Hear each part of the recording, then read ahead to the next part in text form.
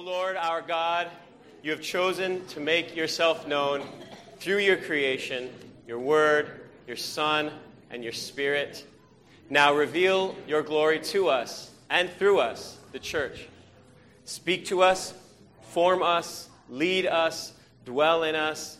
Teach us today how to love as Jesus loved, to welcome the stranger, heal the sick, and care for the poor, to bear good news, build bridges, and bring your people home.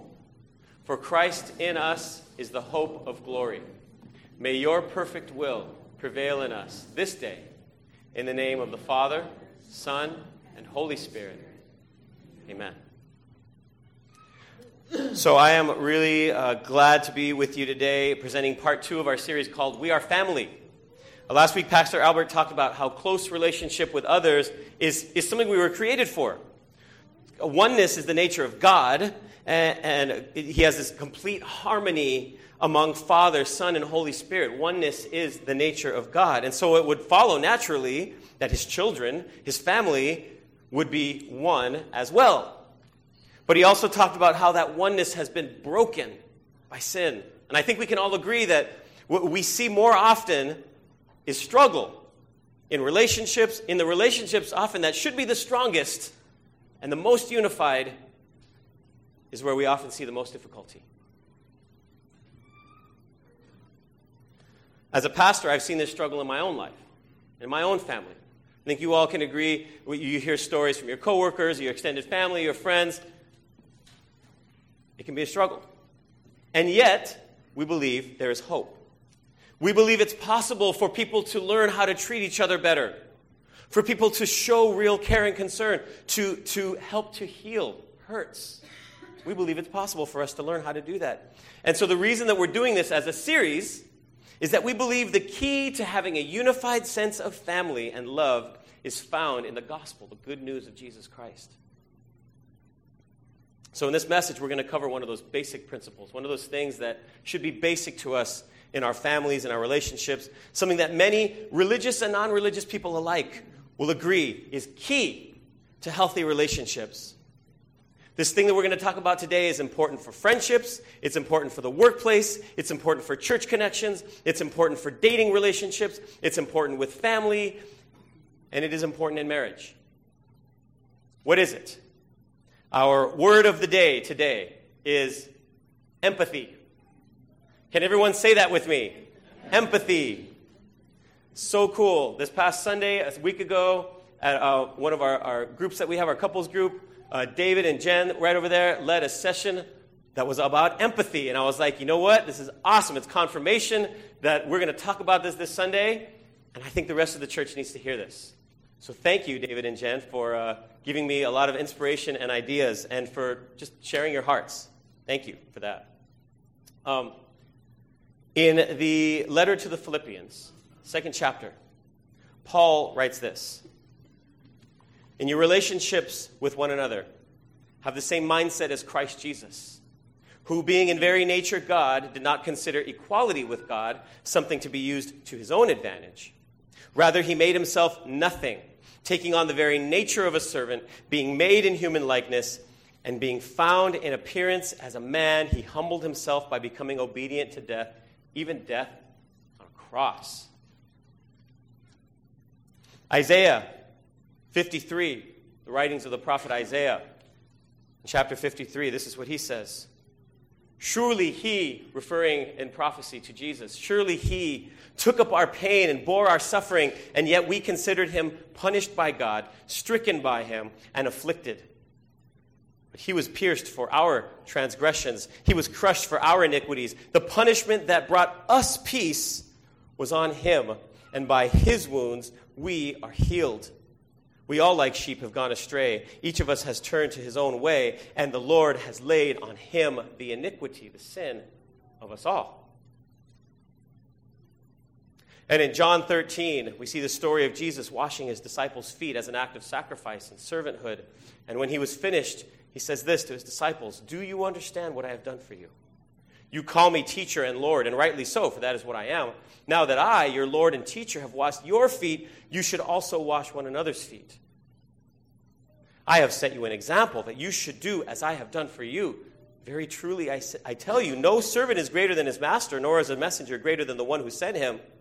Now that you know these things, you will be blessed if you do them. You know, though Jesus displayed power, and though he spoke with authority, and though he even claimed to be one with God the Father, what we see over and over and over again is the reflection of a God who is not arrogant or distant. What we see is a God who is close, a God who is selfless, and a God who thought that it was important enough that he would not only know us from a creator's perspective, but even more to know us from our own human perspective. Before I say anything else, I want to make it clear that as we learn about what empathy is, I want to make it clear that the most important picture and definition of empathy comes from the Lord Jesus Christ himself. So what is empathy? Sorry, I'm going to probably butcher the Chinese pronunciation of this name, but a licensed psychologist, professor at Fuller Seminary, pastor in Glendale, California. His name is Xiangyang Tan. And this is how he defines empathy from a clinical perspective. This is what empathy is. Empathy is the ability to, he says, enter deeply into someone's subjective world or internal frame of reference and feel with the person as sensitively and accurately as possible. Okay? Ability to enter deeply into someone else's subjective world or internal frame of reference and feel with that person as accurately and sensitively as possible. All right? So to put it more simply, empathy is the ability to get into someone else's shoes and walk around for a bit. That's what empathy is. Now, right now, some of you are saying, that's me. I have that ability. I'm set. And if that's you, then great. But don't tune me out, because I want to talk to you about why this ability is so important to exercise, and why sometimes even those of us who have this natural ability sometimes find it hard to use it with the people that are closest to us. Okay? And some of you here today are going to say, yeah, it's not really me, and it probably never will be. I don't do the whole identify with people's feelings thing too well. And that's okay. Everyone has different strengths and gifts. But I want to ask you also, those of you, my friends, who identify with that second category, please don't tune me out either. All right, I want to talk neuroscience for a minute, right? Science of the brain. According to researchers at the Max Planck Institute, empathy is actually something that can be exercised and learned. Did you know that there is a part of our brain called the right supramarginal gyrus? Can everyone turn to somebody next to you and say, right supramarginal gyrus? Did you know we had that part in our brain? I didn't know that either. But now I do, and now you know too. Okay? The right supramarginal gyrus. Okay? It's kind of what I think of when I think of the gyrus. Elvis or something like that, right? Okay? Let's take a look. Here's a picture. This is your brain. This is your brain. No. See that little yellow part right there? That is the right supramarginal gyrus, right? Now, I think we can all agree that people can be naturally self-centered. Nobody has to teach us how to be self-centered, right? Thank you, Delbert. I appreciate it. Thank you. I appreciate you doing that. You gotta do what you gotta do, right? So, right supernatural gyrus. So being self-centered is something that we naturally do, right? I think it's kind of just a result of the sin that's in all of us, that we all have. But the thing is, this part of the brain, the right supernatural, I keep calling it supernatural, supramarginal. Supernatural is another thing. Right supramarginal gyrus, it kicks in when we have the opportunity to show empathy. So even when the natural self-centeredness activates, the right supramarginal gyrus will self-correct and cause us to be able to be empathetic. Other studies will even suggest that we have what are called mirror centers in our brain, which allow us to mimic or imitate the actions of others. By the way, this is one of the reasons why when you see someone else yawning? Or you have the feeling that you want to do it too, right? That's kind of where that thing comes from, right? So we actually have in our... Okay, look. If what the Bible says is true, and God fashioned us, however he chose to do it, to be the way that we are, he has wired us so that we have the ability to feel empathy. We have the built-in ability to get in someone else's shoes and walk around. Isn't that cool? It's in our brain. And that this can actually be exercised and learned by dwelling on things like thankfulness and the way that we've been loved, that we can actually teach ourselves to be empathetic. Now, you might ask, well, what about people who are psychopaths? Right? A psychopath is a person who doesn't have the ability to feel empathy for anyone, and they seem to have no remorse for causing pain to others. And that's true. Neuroscience will tell us that those who display psychopathic tendencies have a weak right supramarginal gyrus. That part of the brain doesn't fire like it should, or like it does in other people when they see other people going through pain. But true psychopaths only make up about 1% of the population. Okay? Instead, I think the rest of us fall into two categories. There are those of us who show empathy naturally and easily, and there are those of us who just have to work at it a little harder. Okay? So if you are in that second category, where it just doesn't come naturally to you, you have to work at it a little harder, I want to talk a little bit about why empathy is important. In other words, I want you to understand why empathy is important enough for you to want to work at it in the first place, okay? Author Maya Angelou once said, I think we all have empathy. We may not all have the courage to display it. Sometimes the thing that is needed the most is the thing that is the hardest, or maybe the scariest, to do. Sometimes that's true. The thing that we need to do, right? You need to run into the burning building to save the person, right? That's the thing that needs to be done, but that's the hardest and scariest thing to do. That's why not everybody can be a firefighter, right?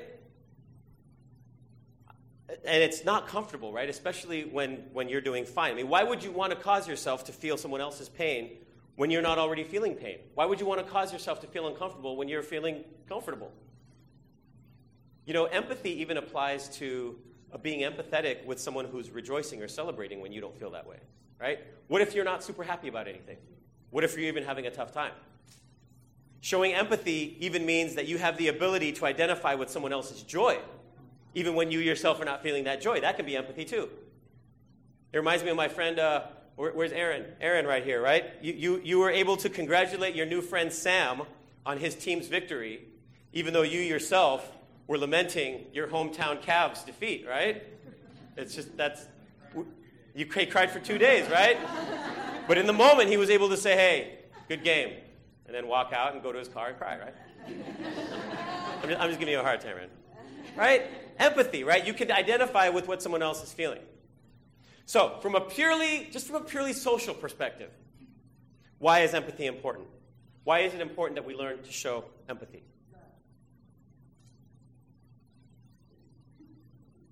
Yeah, I mean, right? Beatles said it, right? Who was it that sang the song, What the World Needs Now? Love, Sweet Love? Whatever that lady's name was, right?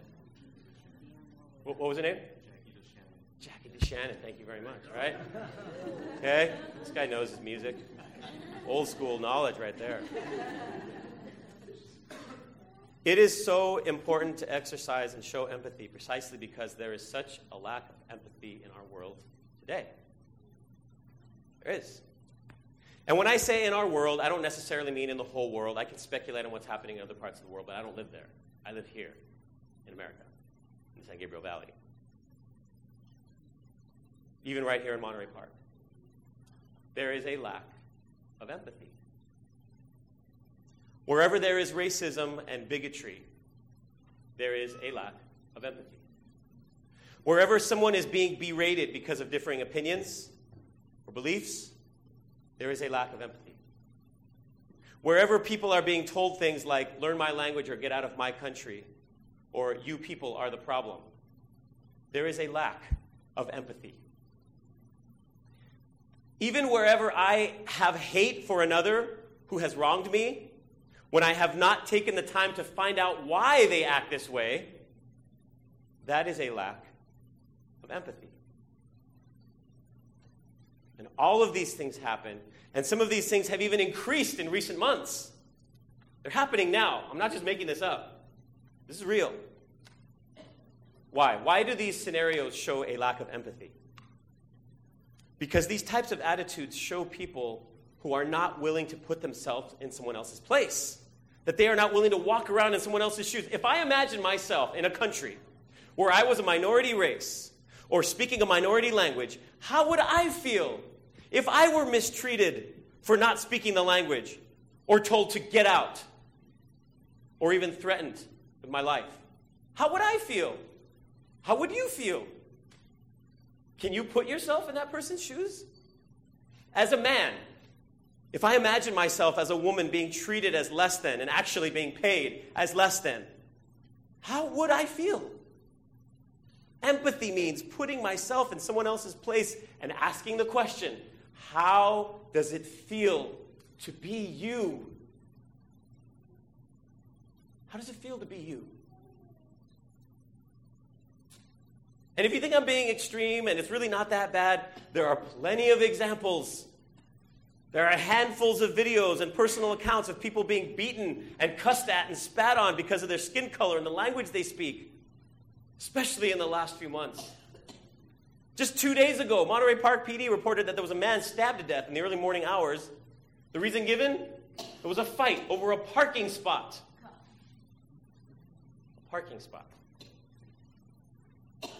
It is not a stretch to say that these things would not happen if empathy were being employed. Slavery would not exist. Human trafficking would not exist. Spousal abuse would not exist. Empathy is key. I know this is not anything new. America and the world is no stranger to a lack of this empathy. Racism, mistreatment, oppression of people, it's been happening for centuries, right? And some of you might say, well, I'm not great at showing empathy, but I'm not a racist. I'm not a bigot. And that may be true. But it seems obvious that what we need right now is more and not less empathy in our world. So for all hearing me right now, everyone who's hearing me right now or sometime down the road and online, are you willing to make this world a better place for everyone to live by showing more empathy? Because we certainly need it. Now let's look at this from a Christian perspective. For Christians, why is it important for us to show empathy? And if you're here today, listening later on, and you're not a Christian, I hope that you can get a clearer sense of this is what a Christian is supposed to look like. This is an attribute, a trait that a Christian must have. So, Christians, right? We say we follow Jesus Christ, right? The word Christian literally means little Christs. That we belong to Christ, that we look like Jesus Christ. And if you remember, Philippians 2 told us that in our relationships, we are supposed to have the what? The mind, the attitude of Christ, right? And what did the mind of Christ look like? What did Philippians 2 say? That even though he was God, he didn't feel that it was necessary to hold on to his God status, and instead he became one of us. See, Jesus didn't just get into our shoes and walk around. Jesus, who is in very nature God, didn't just get in our shoes and walk around. Jesus got into our skin and walked around. Jesus saw through our eyes. Jesus was tempted. Jesus loved. Jesus felt pain. Jesus died. Jesus did all the things that humans do except sin, but he did allow himself to feel the weight of sin and the penalty of sin when he took our sin on himself on the cross. So here's Jesus, right? God in human flesh showing empathy. If you want to go back to that definition that I gave earlier, right, from the psychologist, right? Jesus entered into our subjective world, in our internal frame of reference, and he felt with us as sensitively and accurately as possible. This is what Jesus has done for us. why would God do this? Why would he do this? He didn't have to. He's God. He did it because he is the author and the epitome and the definition of love.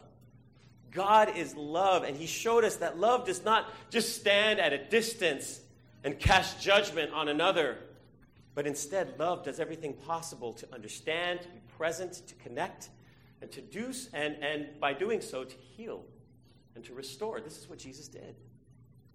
And this is the same love that he commanded us to have for each other.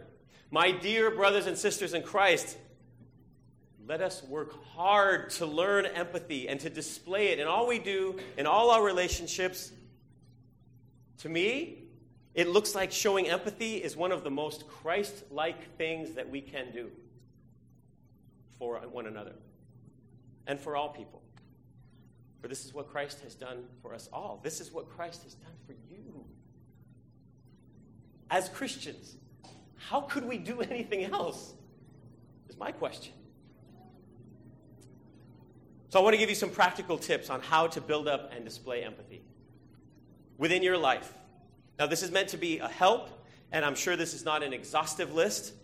And I'm going to give you some tips, and then we're actually going to have a little chance to practice it right here in this space, okay? We're going to do a little bit of practice. So I actually want to encourage you. I'm going to be showing you the tips that I have on the screen. And once I get all the tips up on the screen, if you have a smartphone or a phone with a camera, you might want to take it out and just snap a picture. Or if you have a phone and you have like some kind of note-taking app, you want to take some notes and just type these in as I'm going. If you have a writing device, you might want to write it in your bulletin, however you choose to do it, right? Or if you have a photographic memory like my brother Jeff over there, then you can just look at it and remember. Not all of us have that gift. Okay? So, here goes. Some practical tips. Be observant. Some of us are distracted easily. Some of us get so focused on what we are doing that we drown out what's happening around us. Some of us, quite honestly, are just too absorbed with, well, our phones. But if you're looking and you want to care for someone, I'm sure that sooner or later you will find someone who needs you to show them some empathy. So be observant. Keep your eyes up. Okay. Number 2. Actually and actively listen. Listen. I know this might seem really basic, like duh. But remember that sometimes it's those basic things that are sometimes the things we forget first, right? How does one actively listen? Here's some tips. Make sure that you give your full attention, right? I do this with my kids sometimes when I really need them to listen to me, right? I get right down in their face. I say, hey, look at me. Look at me. And sometimes I need to do the fish face, right? Now, if somebody really needs to share their hurts with you, you don't need to fish face them. But maybe they need to fish face you, right? Because you really need to be looking at them, right? Posture yourself to show that you care, right? Posture yourself. Somebody is trying to share something with you. Does it show that I care if I'm like, have my head down, I'm falling asleep while they're talking to me, right? If I'm like doing something else, I'm like, yeah. Posture yourself, right? Give responses now and then. Yeah. Wow. So sorry. Responses, right? This can be a word. It can even be a head nod, right? Responses. Now, some of you have gotten really good at doing this on the phone when you're not really listening, right? Or even when you're in person, right? Yeah. You have your programmed responses, right? But try to do it for real, right? Actively listen. Everybody say, yeah. Here's another important one. If you want to show empathy. This one I actually got this from Dr. Brene Brown. She says, when somebody is sharing their struggles with you and you have an opportunity to show empathy, one thing that you do not want to do is try to add a silver lining to what they're sharing. Dr. Brene Brown said that when someone is expressing her or his feelings of pain to you and you want to show empathy, that's one of the worst things you can do. One of the worst things you can do is say anything that starts with the phrase, well, at least. All right? I had a miscarriage. Well, at least you know you can get pregnant. My marriage is falling apart. Well, at least you have a marriage. My kid just got kicked out of school. Well, at least your other kid's a straight A student. You see how that could not be helpful? It's not helpful. And I know why we do this. I know why we tend to do this, right? Because we want to try to offer something, right? So we just, something, well, at least something, right? We just kind of, and sometimes we don't even think, right? Just because we want, I mean, if we're being honest, we're just trying to be nice, but it's not helpful. Okay, so if you want to show empathy, don't try to do the silver lining thing, right? Number 4, I'm sorry, okay, don't try to add the silver lining. You got that, right? Okay? Oops. Ask clarifying questions. Okay? Ask clarifying questions. Sometimes you can show that you are really listening and that you care about what somebody's telling you with certain questions or phrases. For example, how did you feel when that happened? Wow, that must have been really hard for you, was it? Or it doesn't even have to be a question. It can just be simply saying, thank you so much for sharing that with me. And by the way, if you can't imagine yourself saying any of these things, find something appropriate that fits with your personality, okay? So for some of my fellow dudes, especially when you're talking with other dudes, and I've done this myself, right? Sometimes the most natural response that I have when another brother is telling me something, my most natural response is, bro. Right? Just bro. Bro. Bro. Bro. Bro. Number 5, don't automatically try to fix the problem. For many of us, when someone shares a problem, we immediately start thinking about how we can solve the problem, right? Empathy is about listening. It's not about fixing. So listen. And along with this, with the not solving the problem thing, is don't feel like you need to interrupt, right? Oh, so does that mean, so what you need is, you want to just try to... Some of us are really like, hey, let's cut to the chase, right? Let's get to the point here kind of people, right? Cut the nonsense, right? Right? Sometimes we need to just kind of listen a little bit and try to hear what's underneath what they're saying, right? And the last one is, and this is for those of us who are believers, for those of us who are Christians, is don't be afraid to pray when the time is right. Some people are more comfortable than others with praying out loud, but if you are a Christian, praying for others, privately and in public, praying for others must be a skill that you develop. Now, I want to caution you, don't try to pray as a way to end the conversation, like, I need to go, so, hey, can I pray for you? Right? That's not empathy, right? That's not listening. And I know we don't have all the time in the world, but if you want to truly show empathy, listen, hear their heart, hear what they're saying, and when you feel that you've actually have been able to empathize with them and clarify what are they feeling when the time is right, and if you feel that they would be open, don't be afraid to say, can I pray for you? And make it for real, right? Don't just be like, okay, let's end the conversation. I'm going to pray for you, right? Prayer is not a way for us to fix the problem. It's a way for us to fix our eyes on God. When we pray for someone, we are taking our eyes from the problem and we are turning them toward God. And that doesn't necessarily make the problem go away immediately, but it does allow us to see that God cares and He's with us in that place. And that's comforting. It's encouraging. Now, I know I just gave you a lot of things, and it seems like there's a lot of things you shouldn't say and try to do and all that kind of thing, but I want to encourage you. There are plenty of things that you can do and that you can say. Empathy is simply about being careful to put yourself in someone else's position and then asking, if I were in their situation, what kinds of things would I want to hear? If I were sharing my struggles with somebody, what kinds of things would I want to hear? I want to give us a quick opportunity to practice this. And it's a little bit difficult to do this in this setting, but we're going to do a little experiment right now, okay? So just bear with me. I'm going to show you a very short video of some people sharing their own struggles. In fact, this video comes from Family Promise, which many of you were here when we announced that we're going to be hosting them next Sunday. Okay? So this is a video, very brief video. It's just under a minute, right? Of people who have been in the Family Promise program sharing their struggles as families who have been homeless. You're going to hear their story. Now, I know it might seem a little bit silly, but what I want you to do is, while we're watching the video, I want you to imagine that you are actually sitting face-to-face with these people, and they are speaking directly to you, their story. Okay, I want you to imagine. Just imagine, okay? So I want you to think, if these people were sitting face-to-face with you, consider some of the tips that I gave you. How would you position your body to show that you're interested? How would you do it, right? If you're falling asleep right now, you probably want to wake up, right? That's going to be one thing that you don't want to do if somebody's sharing their struggles with you, right? Open your eyes, sit up, maybe lean forward if you need to, do something that helps you wake up. What things would you do to show that you are listening? Would you nod your head? Would you look right at them?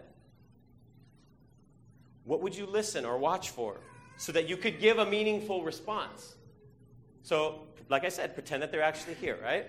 And just imagine with me that you're face to face, and then when we're done watching, what I want you to do is turn to someone next to you, and I want you to tell that person, share with that person, in groups of 2 or 3, share with that person what might your response be if you were actually sitting face to face with these people. What is a response that you might have after hearing this brief story? Would you ask a question? Would you try to identify with what they're feeling? Would you say something simple like, I'm so sorry that you went through that, or even simpler, just, wow. And as you're sharing, right, sharing your response with each other, don't be afraid to affirm someone if they have a good idea. Yeah, that's really good. I didn't think of that. And also, don't be afraid to tell somebody, that doesn't sound like it would work. Okay? This is practice, right? So practice makes, permanent or perfect or whatever, right? We want this to be ingrained in who we are, okay? So let's practice this for real. Let's actually make the most of this opportunity, okay? So here goes. The hardest thing about being homeless is that you basically have to restructure your time. Things that you see other people do on a normal daily basis, you can't do those things, especially when you don't have a place to do those things in. The meals and where you're going to sleep and the clothing part and the bathing part. And there's just so many things that you have to do that you just don't know how they're all going to get done. You just need to know that you're going to get through it. The hardest thing about being homeless is not having a place to lay your head at night. Not having a place for your children to just be, a couch to sit, a table to feed them dinner, lunch, or breakfast. That was the hardest part about being homeless. Turn to somebody next to you, groups of 2 or 3, and share. What might your response be if you had been sitting face to face hearing that portion of the story? All right, so I want to hear some of your responses. I want to hear some of the stuff that you shared. So Veronica was a good example of what you should not say. Her playful response was, I would tell them, well, at least you found Family Promise. Exactly. This is what not to do, right? But who, if you want to share what somebody else said that was really good, or you want to share your own, who would like to share one of the responses that was given? Example. Back there. All right. I'm gonna take this over here. Hopefully it works. All right. So Kate is going to share. We were just discussing the personal nature of and the trust that somebody is giving one by sharing something of that gravity, and so just saying thank you so much for sharing.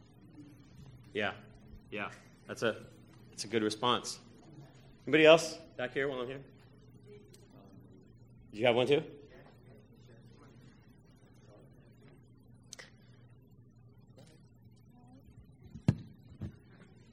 Yeah, I'll share. So essentially, just sympathize with them, saying, I'm sorry.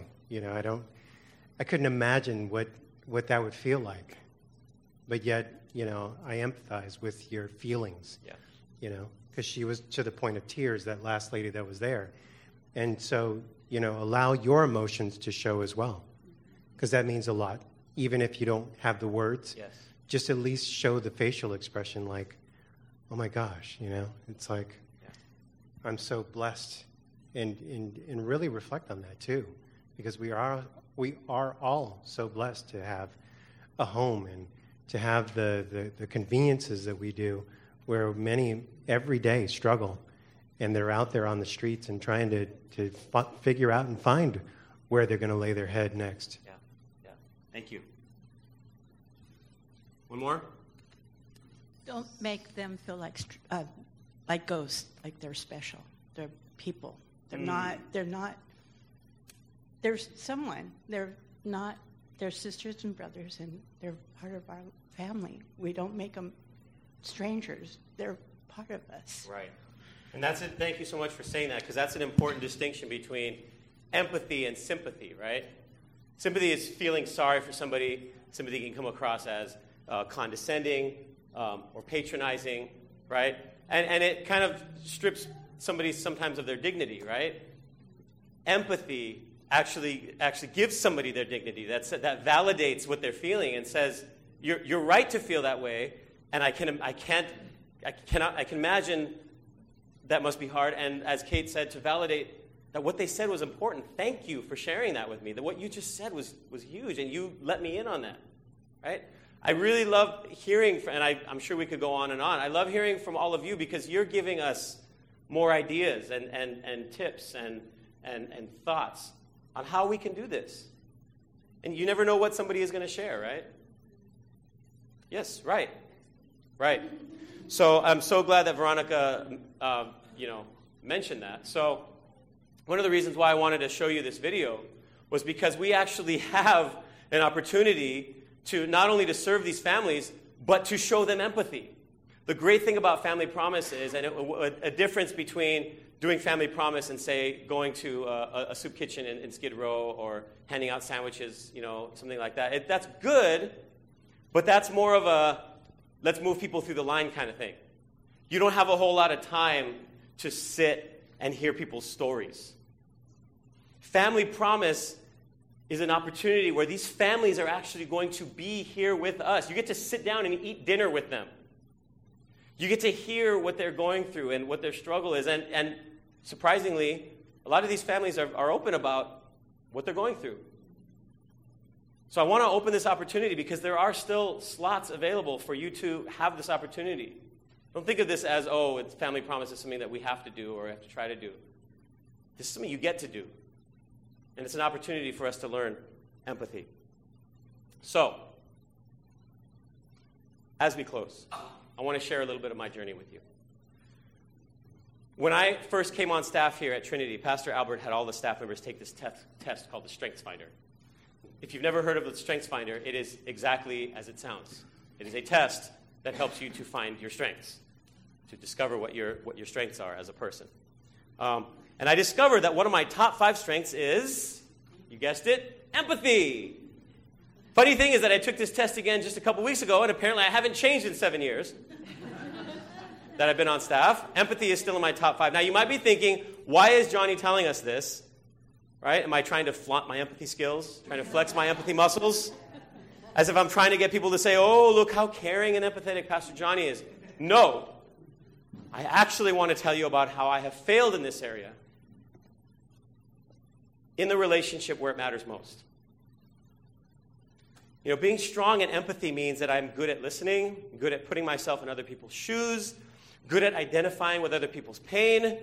And it's true that this is something that I try to use to its fullest as a pastor. I really do. I thank God for this gift. And yet, it wasn't until recently that I realized that I wasn't listening, like really listening with my heart to this woman that God had given me, my wife, Gloria.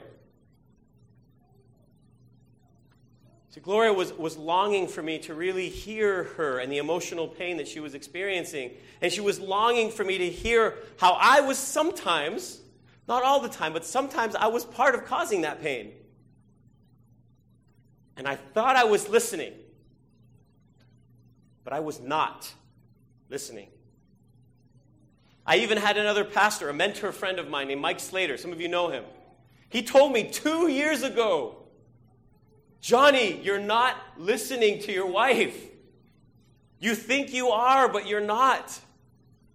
And it took me another 2 years to finally understand what he was talking about. See, instead of allowing myself to enter her pain, either to support her in it or to correct the ways that I was causing it, I thought I already knew. And those of you who have been married for long enough will know that what I'm talking about when I say that thinking you already know instead of listening and empathizing is sometimes one of the most dangerous things that you can do. Now, I know some of you have a relationship where you've been married so long that you know what each other's thinking and you can finish each other's sentences and you already know what each other's going to do, and that can be a beautiful thing, okay? But there's this other level where it can create conflict. Because at some point you stop really listening and you just put that person in a box where they just exist in your mind in that box and they can't get out because I don't let them out. And that's what I was doing to my beautiful wife. I was putting her in this box. I was not letting her out. When she would try to open up about how she was feeling, I would immediately go on the defensive. Whether her pain was caused by something I did or not, I would automatically assume that she was blaming me. She was accusing me. I had a rough night with the baby. It was a tough day today. I'm tired. I would automatically think she was somehow saying it was my fault. She felt that way. I didn't listen to her. And if she did feel that something was my fault, my empathy should have told me to just, those two words that are so hard, right? Sorry. I felt I needed to fight back. And if she was expressing something that wasn't my fault, my empathy should have simply caused me to say, wow, it sounds like you had a rough day, or maybe I should have just shut up, walked over to her, given her a hug. But instead, I felt like I needed to fight. My heart breaks thinking about how many opportunities I've had to love and to exercise this supposed strength that I have with the one who's closest to me. And I've missed so many of those opportunities. Now, today, I'm thankful that I know what I know. I spent some time at our men's retreat being really open with some of the guys who were there, with the men who were there. I said, look, I am not being fair to my wife. This is me being real with you.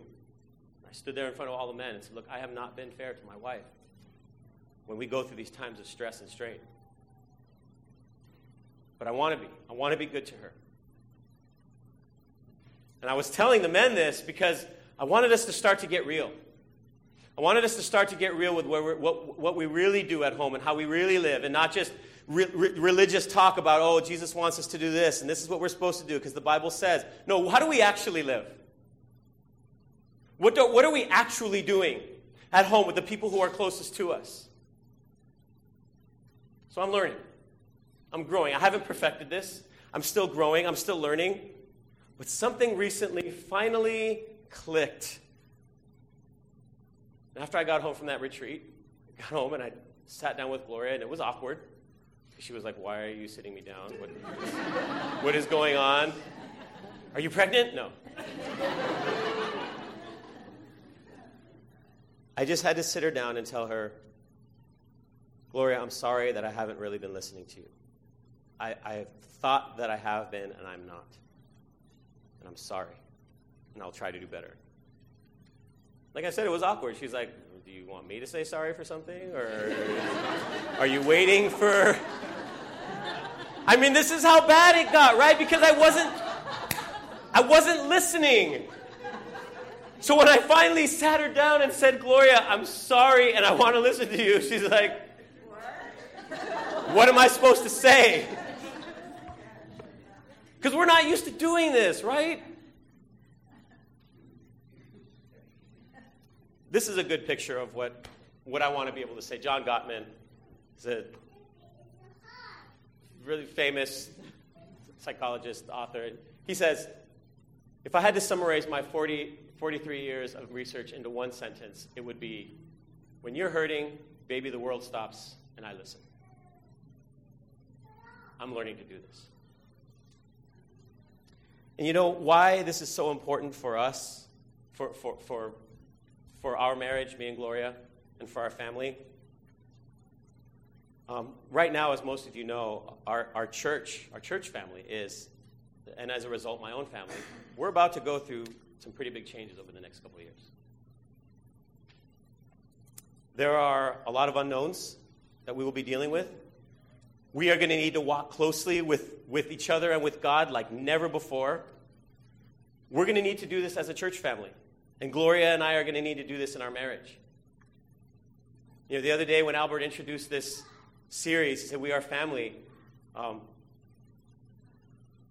Somebody commented, "Why are we doing this series? I don't feel like we're a family. We're split. We have that campus over there and this family over here." And that broke my heart, but at the same time, I thought, that's exactly why we need to do this series. That's exactly why we need to talk about things like this. Because we are a family, and we need to learn to be a family, especially at this time. And I realized the other day, you know, I don't know in all my 7 years as a pastor that Gloria and I have ever been as unified in our commitment to whatever God has for us, because we don't know. But I don't know if we've ever been as unified as we are right now. And I don't take that lightly, and I don't take that for granted, and I thank God for this, because we're going to need it. But you know what? I can attribute this, a lot of this, to the fact that we are making time to listen to God, and He is teaching us to listen to each other. He is teaching me to listen to my wife. I'm going to need that. Trinity Church, my family. In this next season, I am calling you to do the same. Don't assume you already know. Don't settle for your own speculations and judgments about other people. Don't pass judgment before you've really taken the time to care and listen. Please don't allow bitter and divisive attitudes to prevail. Instead, make sure that you are listening to the Holy Spirit, whom God has given you as a sign that you are His children, and make sure that you are making time to go straight to the people that you have an issue with and address those things directly. Please don't suppress it. Don't let it fester inside of you. Make sure that you're attentive, letting people speak their mind. Make sure that you encourage those who need encouragement. Make sure you let others encourage you when you're the one in need. My Trinity Church family, empathy is not just something we need in general. I am saying I believe this is going to be a key to us as a church family going through the next couple of years of change and being stronger and more unified on the other end. I want to see this for us, Trinity Church family. I know we can do it. I know it's going to take some work, but I know we can do it. And I will be walking with you and working with you all the way with Jesus as our Lord and our Savior and our Shepherd. So in closing, I want to ask the band to come on back up. And we're going to be singing a song called He Knows My Name. And as we close, I want to ask, let this be a reminder to you that God really does hear you and He really does know you. And if you know this and if you experience this love from God and His presence in your life, then I want to say these simple few words. If you know that He knows your name and you know that He hears you when you call and you know that He loves you, I want to say these simple things to you as we close. Go and do likewise.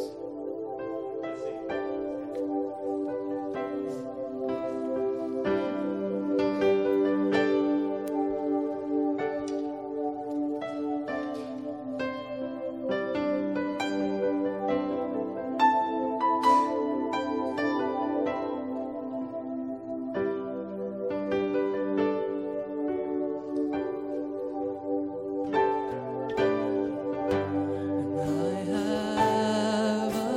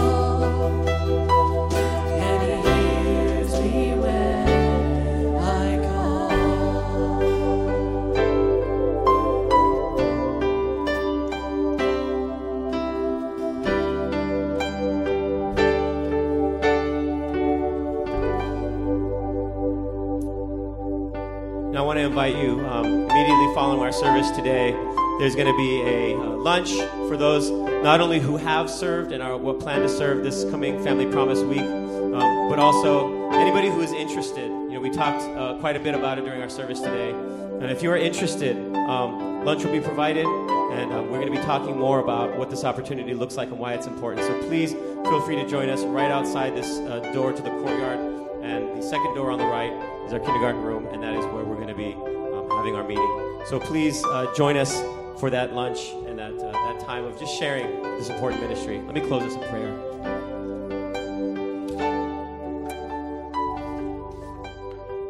Oh God, our Father, our loving, perfect, generous Heavenly Father,